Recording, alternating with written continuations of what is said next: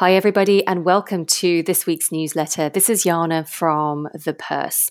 The US deficit is projected at $2.3 trillion in 2021, and this is not counting the additional $1.9 trillion stimulus.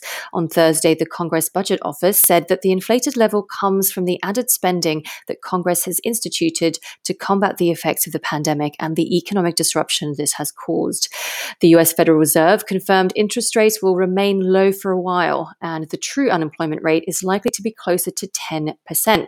The European Central Bank balance sheet has hit an all-time high as the money printing continues.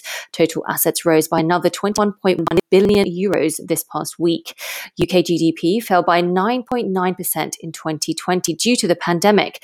This is the biggest fall in annual GDP since the Great Frost of 1709, when the economy shrank by 13%.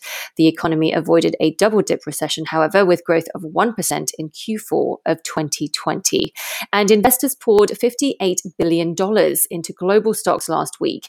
Historically low interest rates and expectations for a big rebound this year in global economic growth is driving investor decisions.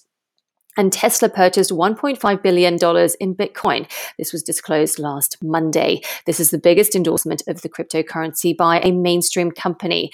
Tesla also said it would begin accepting the digital token as a form of payment for its electric cars. And more institutions pile into crypto. MasterCard will let merchants accept payments in crypto this year. And New York-based banking giant BY Mellon is developing a prototype that it claims will be the financial industry's first multi-asset digital custody and administration platform for both digital and traditional assets. Not surprisingly, Bitcoin hit an all-time high above $49,000 on Friday. Its market cap crossed $900 billion. And Ether leads the DeFi way. It also set a new all-time high above $1,850 on Friday. And on Thursday, Bumble, the online dating app listed on the Nasdaq, it raised $2.2 billion, exceeding expectations, which valued the company at over $7 billion. At 31, CEO and founder Whitney Wolfe Herd is the youngest female founder to take a US company public on the extremely small list of women founders who led IPOs. And the Women and Equalities Committee have produced a report on gendered economic differences and focused specifically on these two schemes, furlough and the self-employment income support scheme.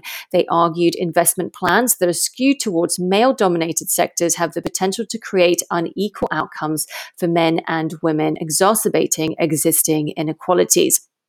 Women who may have been forced to bring forward retirement plans due to the pressures of COVID-19 must make sure their pension pots are robust enough so they do not run out of money during retirement. And we're tracking Astia, a global organization which invests, advises, and partners to level the investment playing field for women.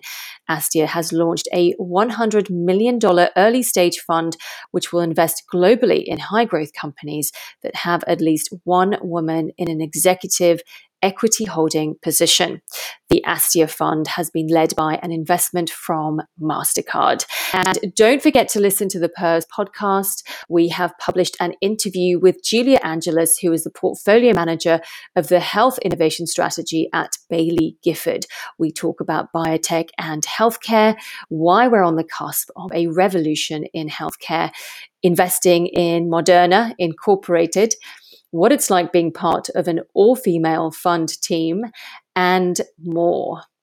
Stay safe, everyone. Look after yourselves, and I look forward to catching up with you all again next week. Bye for now.